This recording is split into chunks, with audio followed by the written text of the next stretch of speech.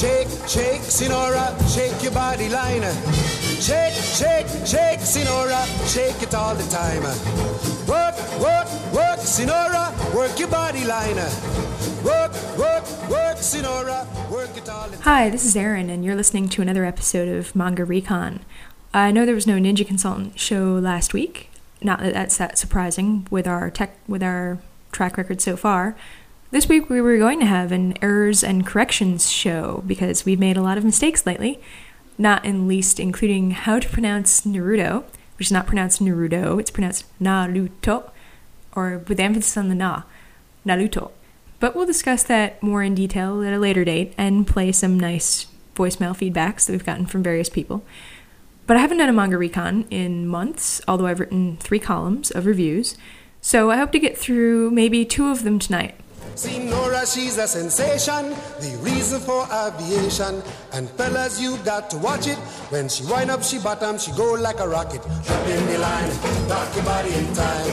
Okay, I believe you, drop in the line, rock your body in time. Hoist those skirts a little higher, drop in the line, rock your body in time. Up the chimney, drop in the line, rock your body in time. Whoa!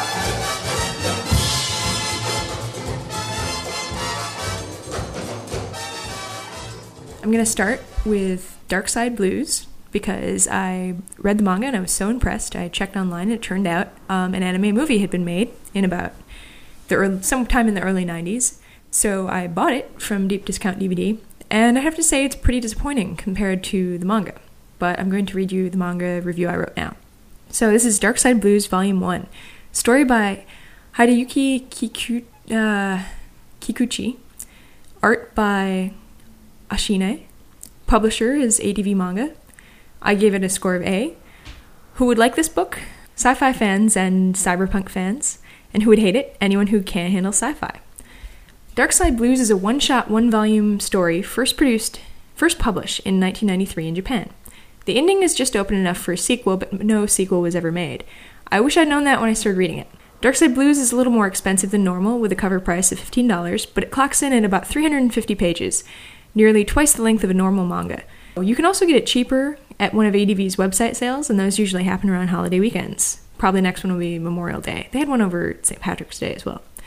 If you can get on their mailing list, you can get the handy email notifications of ADV's sales, which often have real bargain basement deals. Although, it's kind of like, you can't get a good deal on their shipping, so even if it's marked down to like $8, you're probably still going to pay $10 or something, and that's still less than anyway. Alright, moving on. Getting back to Dark Side Blues, I assumed from the cover that it would be a vampire story.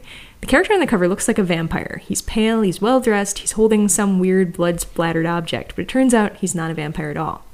I warn you that the first chapter of Dark Side Blues ranges from kind of bad to laughably bad.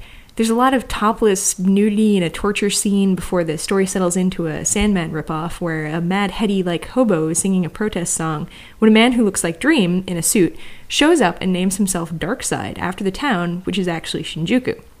It's not a promising start, but after that, I promise the story turns like gripping and awesome, I swear. Set sometime in the future, Dark Side Blues operates like a cyberpunk science fiction novel.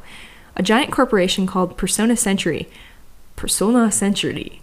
owns most of the world, except for a few small areas like Shinjuku, which are lawless free zones, home to terrorist punks and gangs. Oh, and mutants. Some government and military experimentation have turned many of the members of the general population into X-Men. Some mutants are good, some are evil, but that's not really what the story is about. Our protagonist, Darkseid, doesn't really seem to be human or a mutant. He appeared one day by driving a carriage out of a mirror, pulled by a team of 4 black horses. Later on, he lives in a weirdly magical house in Shinjuku, where he cures the darkness in people's souls. And it's never really explained what that means. You kind of have to interpret it for yourself. But despite being on the cover, Darkseid is not the protagonist. Our protagonists are a female gang leader, a terrorist, a nurse, and a mutant strongman. They're trying to fight the Persona Century Corporation, but hey, isn't everyone? The odds are tremendously against them. Persona has high-tech weaponry and ground forces, plus a tendency to shoot their enemies with orbital lasers. If they have a problem with you, they zap your house from space. The plot builds in layers, just like a novel. I mean, like the text-only kind of novel. The characterizations are also layered. What I really liked about Dark Side Blues is that nothing is fully explained. It's not in a bad way. You get the impression that the author wrote all the backstory, and maybe you'd get to find out more eventually, but the story is just telling you what you need to know. Nothing's ever over-explained. The art is wonderful. There are futuristic cityscapes by the boatload. The characters dress like they're from the 1980s, but they look vaguely reminiscent of silent film characters from the 1920s. It's something about the way the eyelashes are drawn. It's hard to explain. But the background art and the character designs are so wonderful that a simple flip-through of the book will have you buying it, if it's not shrink-wrapped because of all the violence and nudity. Now, the character designs are something that really were different in the film, and it was really disappointing because they look so weirdly 20s and 80s wrapped into one in the manga, and in the book, I mean, in the anime, it's just kind of like early 90s. It's a very generic kind of early 90s look to them. But meanwhile, ADV's presentation of the book is good. The sound effects are translated, sometimes next to the Japanese effects, and sometimes totally replacing them. There are a few translators' footnotes in the back, which are fairly useful. There's also a thoughtful afterword by the author, and unlike Tokyo Pop or Viz titles, there are only 1 or 2 pages of ads in the back, instead of, say, 9 or 10. Dark Side Blues has an age rating of 16+, which is pretty fair. Mature 14 or 15-year-olds ought to be able to handle it. The toplessness in the first chapter isn't repeated throughout the book, so it's relatively safe to read on the subway. There is some graphic violence throughout, and I'm a squeamish person, but I was able to handle it, so I wouldn't call it gratuitous. Pick up Dark Side Blues the next time ADV has a sale. I've only seen it in comic book stores, and not bookstores, so it isn't one you can find at Barnes & Noble. Thank you. He's from around here. 名前 What's your name? ここは何という町だ What is the name of this place? 新宿区歌舞伎町またの名を東京ダークサイド Kabuki-cho in Shinjuku. It's known as the dark side of Tokyo. ではそれが私の名だ Then that will be my name. Dark side? Dark side? この辺りにいい宿はないか Is there a good place to stay around here? The next book is Loveless, Volume 1 by Yun Koga. The publisher is Tokyo Pop. Now, I watched the first episode of the anime of Loveless when it came out because I was like, Cat Boys, I'll give it a try. What a guilty pleasure or something. And it was really boring and awful with the CG effects. Now that I've read the first volume of the manga, I have a very different perspective on the story itself, and maybe the first episode of the anime just really didn't do it justice, and I didn't give it much of a chance, so I might consider watching more of the anime now. And I might consider reading the second volume of the book as well, just to see where the story is going. It's really not what you think it is, and I know Ed and Jared have sort of made fun of it, where they're like, it's filed under romance, oh my god, and you'll find out in the course of this review why Loveless is not a romance. Okay, I gave it about a score of B, with a tentative A- if you're into this sort of thing. Who would like this book? Girls, yaoi fans, Catboy lovers, Depeche Mode fans, and who would hate it? Give it a flip through and you'll know if you'd hate it. Can I preface this by saying that I am not a furry? Fans of the Loveless anime series will know the characters in Koga's book have cat ears until the first time they fall in love, or possibly they lose their virginity, at which time the ears fall off. It's kind of like a messed up furry thing, but that's not all that's messed up about Loveless. Not by a long shot. Ever hear that Depeche Mode song, Master and Servant? That's the song that best describes Loveless. Ritsuka is a 6th grader with ears who has inherited a slave, Sobi, from his older brother who died under mysterious circumstances. Sobi has a scar bearing the name of his master under some bandages that he wraps around his neck. At first, he seems like a nice guy, if not some kind of weirdo, shady child molester. Sobe immediately tells Ritsuka that he loves him. That's all. Maybe he hugs him. But mostly he just turns up, a total stranger to Ritsuka, and tells him he loves him, again and again. Ritsuka has a lot of problems. His older brother was murdered by a mysterious organization known as Septimal Moon. Septiminal? I don't know. Not only that, the murderers burned Seme to death and left his charred body in Ritsuka's seat at school. It was a gruesome story that hit all the papers, so Ritsuka has transferred schools at the story's opening. Only his teacher knows his secret at first. Now, Ritsuka solving his brother's murder would be enough of a story without the whole slave thing going on, but it doesn't stop there. Ritsuka has also lost his memory from before a certain age. Worse still, His mother thinks that when he lost his memory, his personality was replaced by a new personality that is not her son. Ritsuka's mother is totally batshit crazy, to say the least, and she beats him on a regular basis in hopes that his old personality, the real Ritsuka, will come back someday. Personally, I think she just has issues about her other deader son. Nevertheless, Ritsuka is going to hypnotherapy in hopes of bringing out his old self. So far it's not working, but I think his therapist has the hots for him. This is all really fucked up, but it doesn't stop there. Loveless takes place in a world where magical dueling happens in the following system. One person is the sacrifice, and they hang back while the partner casts spells on an enemy pair of whatever duelist. The sacrifice takes all the damage while the spellcaster fights. The spells are simple words: repel, block, shred. When I watched the first episode of the Loveless anime, I saw the lame CG fight sequences and I was too disgusted to watch anymore. It was an interesting show up to that point.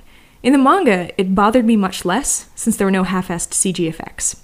But that's not all. Did I mention that Sobe is a total masochist? It's not enough just to be Ritsuka's slave. He also wants Ritsuka to do things like give him orders and pierce his ears for him. Sobe is in college as an art major, and he has a girlfriend who's not happy about this whole slave thing. But she's got a lot of earrings per ear, so she's probably some kind of deviant too, at least by Japanese standards. The art of Loveless is incredible. It's a painful story to read, but the images are often breathtaking. Characters' emotions are communicated heartbreakingly well through their ears, their eyes, and their poses. The anime doesn't really do it justice. I'd like to see more still art, like non-sequential art, by Koga. But if I owned a Loveless art book, wouldn't people think I was a furry? I expected to hate Loveless, or at least enjoy it as a guilty yaoi pleasure. Instead, I was totally floored by the screwed-up plot and the many layers of screwed-upness. Loveless is like some kind of onion, where each layer is another kind of messed up problem or perversion. It turns out to be much less sexy than it sets out to be, because in the end, one is really worried for the poor characters, and also wonders how messed up the author would have to be to write this kind of thing. Koga goes beyond writing about real-life problems and into the level of fantastic problems. She writes about the crazy problems of epic psychological proportion that I'm glad I don't have to deal with in my everyday life. I didn't know when I read Loveless that it's by the same author as Earthian, but I also read Earthian in an earlier column that I'll probably record and put out after this show, which is kind of weird. But you can really tell, I mean, her art has really progressed since then. It's really something how different the two books are. I mean, I know they're from different eras and different times in the author's life, but it's really something else. It's like, Earthian is only kind of messed up in a very mild way. Not that everything isn't only kind of messed up compared to Loveless. You know, if you're looking for something really different, it turns out you should read the Loveless manga.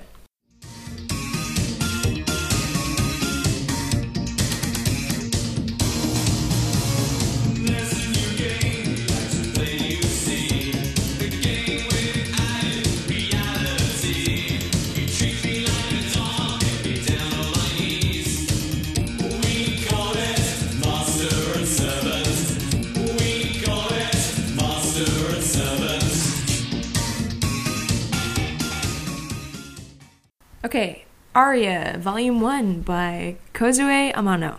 Publisher, ADV Manga. The score I gave it is an A-. Who would like this book? Older, more relaxed fans. And who would hate it? Heck, I thought I would hate it, but I loved it. Maybe hardcore DBZ fans who don't like the original Dragon Ball series would hate Aria. So, I heard about Aria on the Manga Cast a long time ago, and I was like, I'd seen some images from it, and it didn't really look like my thing, and then Ed talked a lot about what the characters are like, and it didn't really get across to me, maybe I wasn't listening very well, that it's actually really good. But here's my review. I'm only giving Aria an A- instead of an A, because it's a slice of life story, and I can't really recommend it to just anyone safely.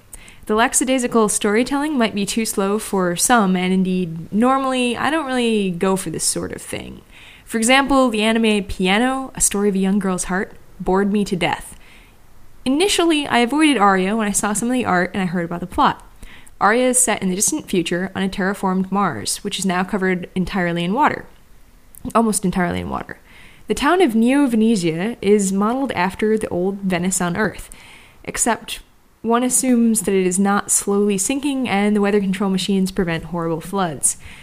The other difference between Venice and Neo-Venezia is the gondoliers. Instead of hairy Italian men smoking and wearing red and white striped skin-tight shirts, the gondoliers are pretty girls wearing ridiculous anime uniforms, which are not revealing at all, and they call themselves undines, or undine. I've heard it's the name of a water sprite, but I didn't know that until after I wrote this review. It's possible that the word undine sounds more graceful and ladylike to the Japanese ear, and less like the words underwear and or underoos. Or maybe, other people will know about the water sprites and I don't. When I heard, possibly on the manga cast, that all of the characters in Aria were young women, I immediately thought harem anime. I also assumed wrongly that the uniforms were supposed to be somewhat fetishistic.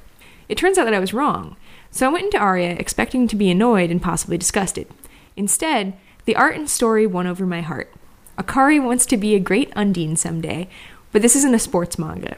She doesn't meet her rival, she doesn't have a hidden talent that will make her the greatest Undine ever someday.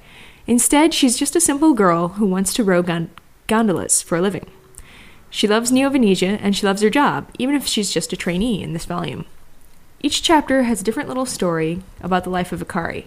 In one chapter, she helps a grumpy old man tourist find his lost family, and she convinces him that Neo-Venezia is a pretty great place after all.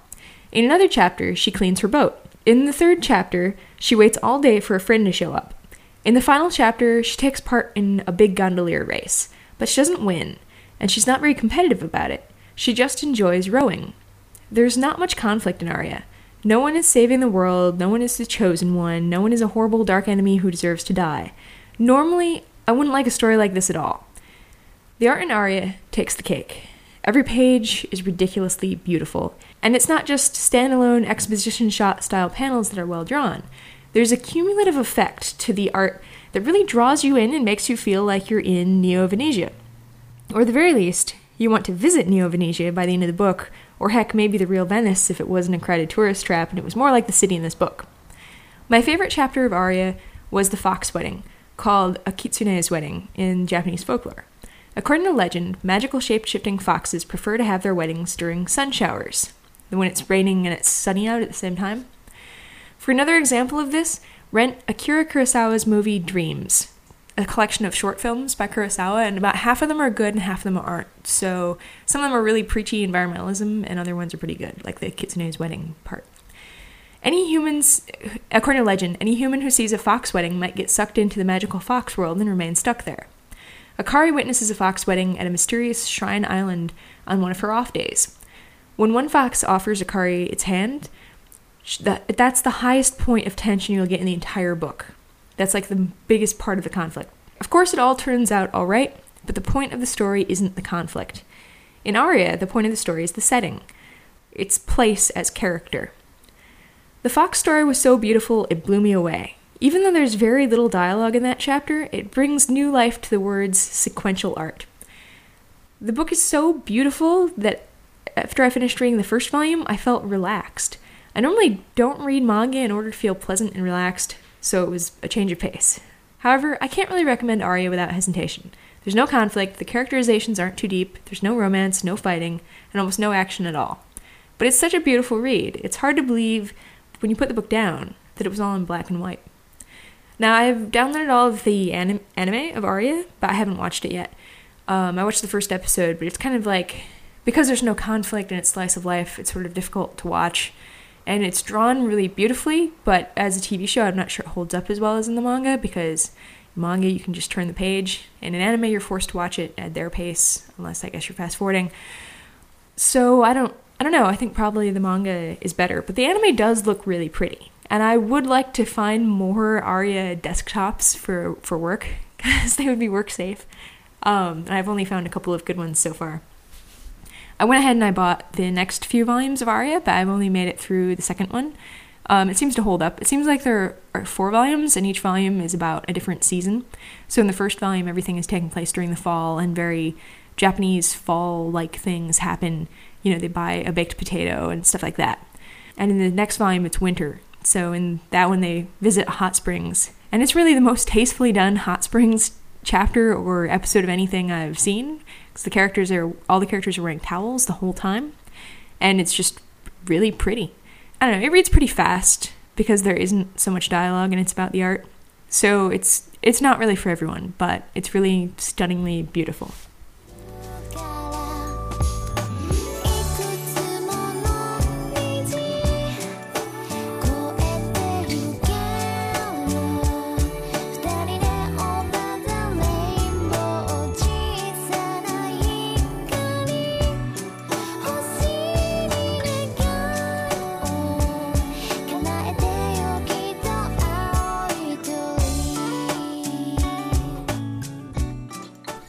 Alright, Happy Mania, Volume 1 by Mayoko Ano, publisher Tokyopop.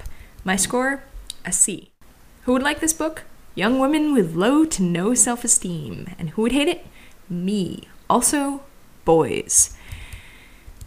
I had a hard time with this one. I know it's a much older book as well. It all finished coming out a long time ago, but I was curious about it because I saw it. It was one of the first things I ever saw shrink wrapped in a Barnes & Noble, so I've always wanted to give it a read, even though the plot sounds like something loathsome. Anyway, here we go. I'd like to say that Happy Mania was anything but. Unfortunately, it was certainly manic. At the very least, it was not happy at all. Instead, it was deeply disturbing. Marketed as the Sex in the City of manga, Happy Mania came out a while ago, the first volume in 2003, the last volume in 2004, and was shrink-wrapped on Barnes & Noble shelves everywhere.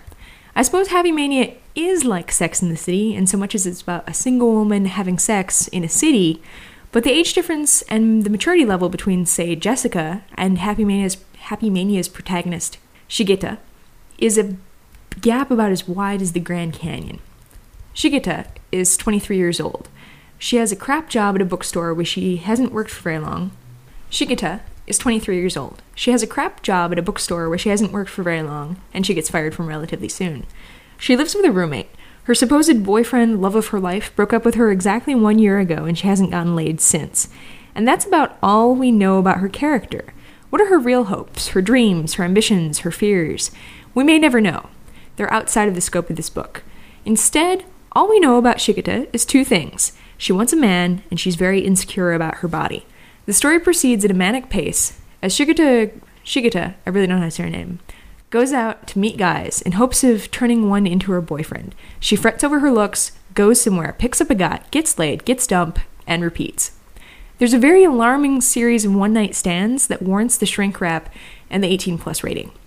There is nudity during the sex scenes, but it's not gratuitous and can be easily covered with a bookmark if you happen to be reading Happy Mania on the subway. If you are to believe the Josh in Japan podcast, the Japanese, although they are extremely uptight about public affection, have far fewer trepidations about actually having sex. Love hotels scatter the landscape, since most people live with their parents in tiny houses. As I read Happy Mania, I kept thinking, over and over again, good girls wait until the third date. For me, it was no wonder Shigeta would get left alone in the morning after her one-night stands. She sleeps with men as soon as she meets them. How could anyone have any respect for her? If she acts like a slut, how can she expect to be treated like anything else? There's some kind of cultural gap between America and Japan that I really felt reading Happy Mania. There have been times in my life when I felt as insecure about my appearance as Shigeta, and when I wanted a boyfriend just as much. Something is universal about her terrifyingly picky self-examinations. But I got over that anxiety well before I turned 23. Shigeta is 23. I was much more confident about my appearance, and I learned a lot more about guys and how to act like a girlfriend by the time I was Shigeta's age. Happy Mania could be constructed as a horror manga for this reason. Shigeta is horrifyingly, mind-blowingly shallow. She picks up guys based solely on their appearance. She doesn't even have the time to find out if she has anything in common with the guys she sleeps with, because she immediately jumps into bed with them, and they spend their time together having sex instead of talking. There's probably a time and place for strangers to behave like this, outside of moral, ethical, and religious considerations, but Shigeta is getting hurt every time. She seriously expects to find a boyfriend this way. When this plan doesn't work out for her, she starts stealing men from other girls. In the end, Happy Mania is probably a farce, or some kind of morality tale warning young and sexually active women not to behave like Shigeta, that is to say, not to behave as parodies of themselves and their gender. However, Happy Mania is presented as a comedy. I was too horrified to laugh. Surely Shigeta would learn her lesson, but she's going to be more heartbroken before the series is through. I was also annoyed at the cliched coworker, Takahashi. He likes Shigeta for no apparent reason, and as she has no good qualities that we know of, and he attempts to confess his love. But Shigeta refuses to date him based on his appearance alone.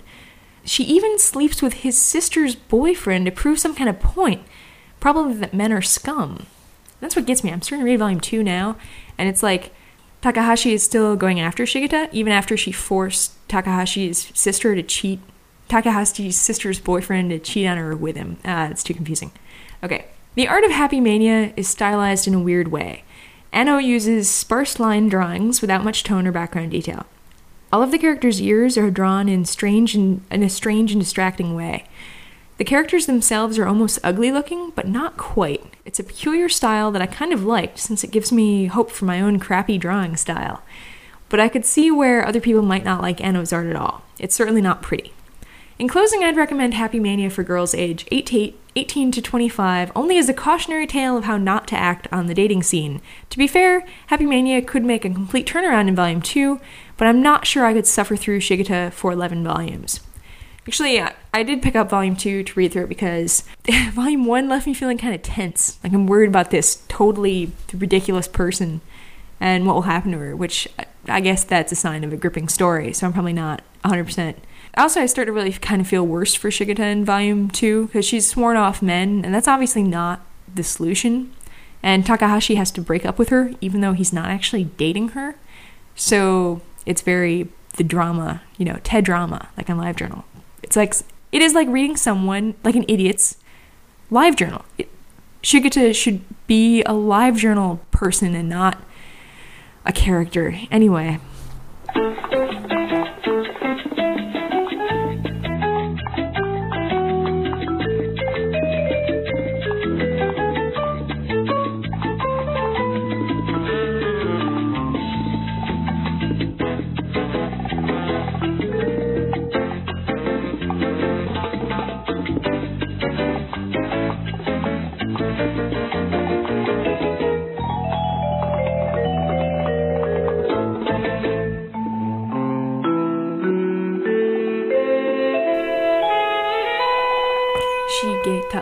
Shigeta. Okay.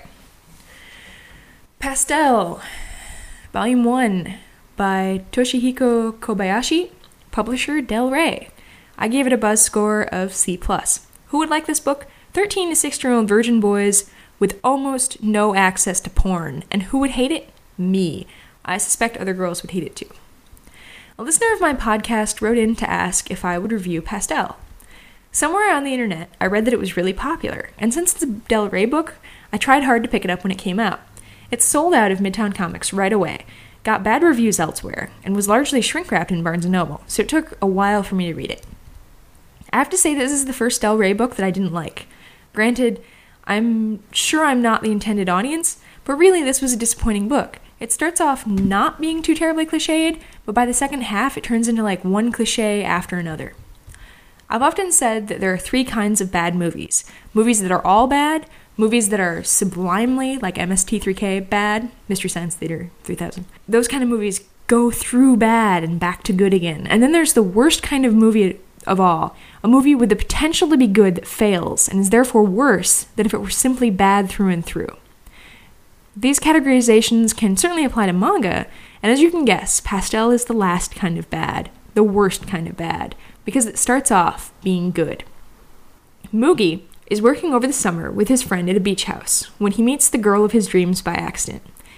He also accidentally peeps in on her changing no small number of times, falls on her naked, and the usual ero comedy manga cliches. Read Love Hina for more examples. However, the girl, Yu, generally doesn't get too mad at him. She's still angry with him, but I think that she sees Mugi's not actually a pervert, rather a 16-year-old boy with totally healthy sexual urges. Are you listening to me, Ken Akamatsu? In one scene early on, Pastel avoids cliché when Mugi and Yu decide not to go swim to a small abandoned island just offshore. It's a good thing they don't, because that would be very Love Hina. Afterwards, we learn that there's a sad edge to Pastel. Yu's parents have died, leaving Yu and her sister orphaned. Mugi's father was a friend of Yu's deceased father, and he has promised to take care of the girls. This means that Mugi is hesitant to ask out Yu, since she's grieving and they'll be living under the same roof. Alright, now it gets a bit weird. I start being kind of bitter. I would like to break from my review of Pastel to write an open letter to Japan. Dear Japan, what the heck is wrong with your manga authors, or perhaps by extension readers of manga? How could they accept the same cliche over and over again?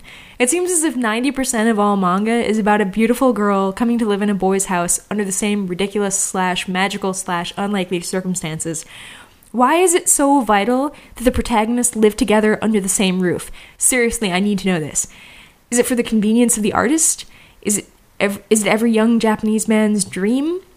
Why is it that your readers never get tired of this plotline? Because I'm certainly tired of it, and I don't read nearly as much manga as an average Japanese kid. Please write back to me, Japan. I'm burning to know. Thank you. Domo arigatou gozaimasu. Sincerely, Aaron, ninjaconsultant@gmail.com. At least in Pastel, there's a reasonable explanation for this plotline. The only other 2 anime manga examples of young people living together that I've been able to accept were Ranma 1/2, where Ranma's dad also lives at the dojo, somehow making it okay, and Neon Genesis Evangelion, which barely counts because, I mean, hey, half of Tokyo 3 burned down or something. It's just convenient for Shinji and Asuka to live with Misato, since they all work together, and it's not like Shinji's going to live with Gendo, is it? Speaking of which, there's one scene in Pastel ripped directly from Evangelion anime series. For a fun game, see if you can find it. I guess I also, although not included in the review, it's easy to accept that plot in Marmalade Boy because it's like her parents' weird thing where Mickey's parents divorce each other and they remarry this other couple, but the other couple has a son named Yu, and so all 4 adults and 2 kids live under one roof, and it's a little more believable than a lot of other anime and manga where this happens. Getting back to the point, Pastel has wonderful art. Yu's breasts are soft and round and not unrealistically bouncy looking. And that's kind of taken from a line in this really obscure movie called The American Astronaut, where on Jupiter, I'm getting far from the point here. Okay, on Jupiter, in the future, it's like a mining colony, a bunch of mining colony planets, and where only men live there. So for a break from work, this guy goes around and does shows, and the guy is this kid from Earth, and his show is showing him off because he's the boy who's seen a woman's breast.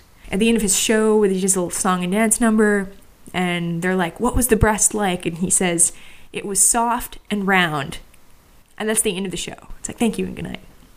All right. So Pastel has wonderful art. Yu's breasts are so soft and round and not unrealistically bouncy looking. Surely she has the greatest breast of any 16-year-old in Japan, and they're not too big or anything either. I think that American superhero comics should take a hint from Yu's breast. Whose breasts are sexier? Yu's realistically sized breast or Lady Death's breast? Which character would need lower back surgery if they weren't some kind of vampire? That said, reading Pastel made me almost as uncomfortable as reading Happy Mania. Sure, looks are important in finding a mate, but seriously, kids, find out if you have something in common with the girl or guy you'd like to date. If there's some kind of good-looking jackass, you're going to have a messy breakup later and it's going to suck.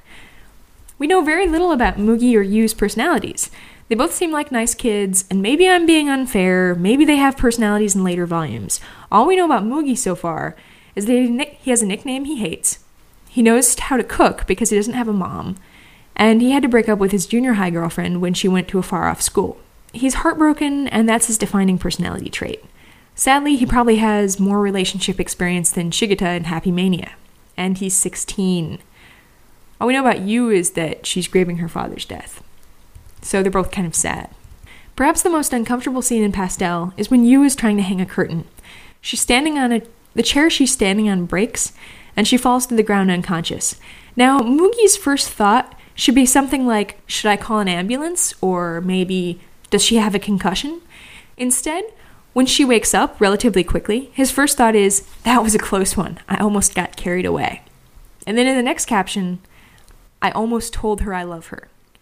What freaks me out about this scene, besides the total lack of realistic reaction to a life-threatening situation, is the fact that I've seen this kind of scene in other places. What you, the reader, should think, between Mugi's thoughts, is that he was thinking about feeling her up, or molesting her unconscious body in some way, or maybe just kissing her. Maybe I'm not giving Japan enough credit here. It's supposed to be funny that Mugi was only thinking about confessing his love to you instead of doing something unpure to her unconscious form. But seriously, the fact that that's a cliche is horrible. When a girl loses consciousness, you should check her for a concussion or get help from an adult, or maybe give her some ice to put on her head. Are you listening, Japan? Furthermore, be more mature about CPR. When you give someone mouth-to-mouth, it doesn't count as your first kiss. First kisso.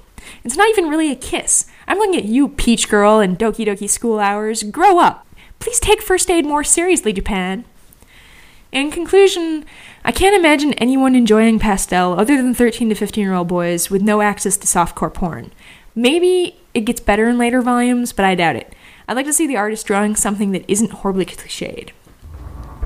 Gentlemen, you have all worked very hard. And among the lucky, you are the chosen ones. You have been sprinkled with lucky stardust. Yes, you have. For today, you have been chosen to reside in the court of the Great One. Gentlemen, I give you the boy who actually saw a woman's breast. It was round and soft. Now go back to work. I guess that's it for this episode of Manga Recon.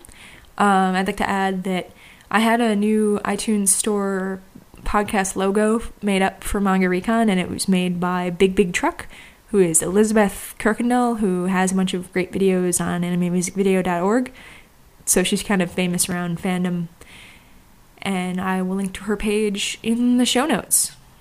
And that's it. To right is the tempo, and when she gets the sensation, she go up in the air, come down in slow motion. Jump in the line, rock your body in time. Okay, I believe you. Jump in the line, rock your body in time. Somebody help me. Jump in the line, rock your body in time. Okay, I believe you. Jump in the line, rock your body in time. Oh. Shake, shake, shake, Sinora, shake your body line.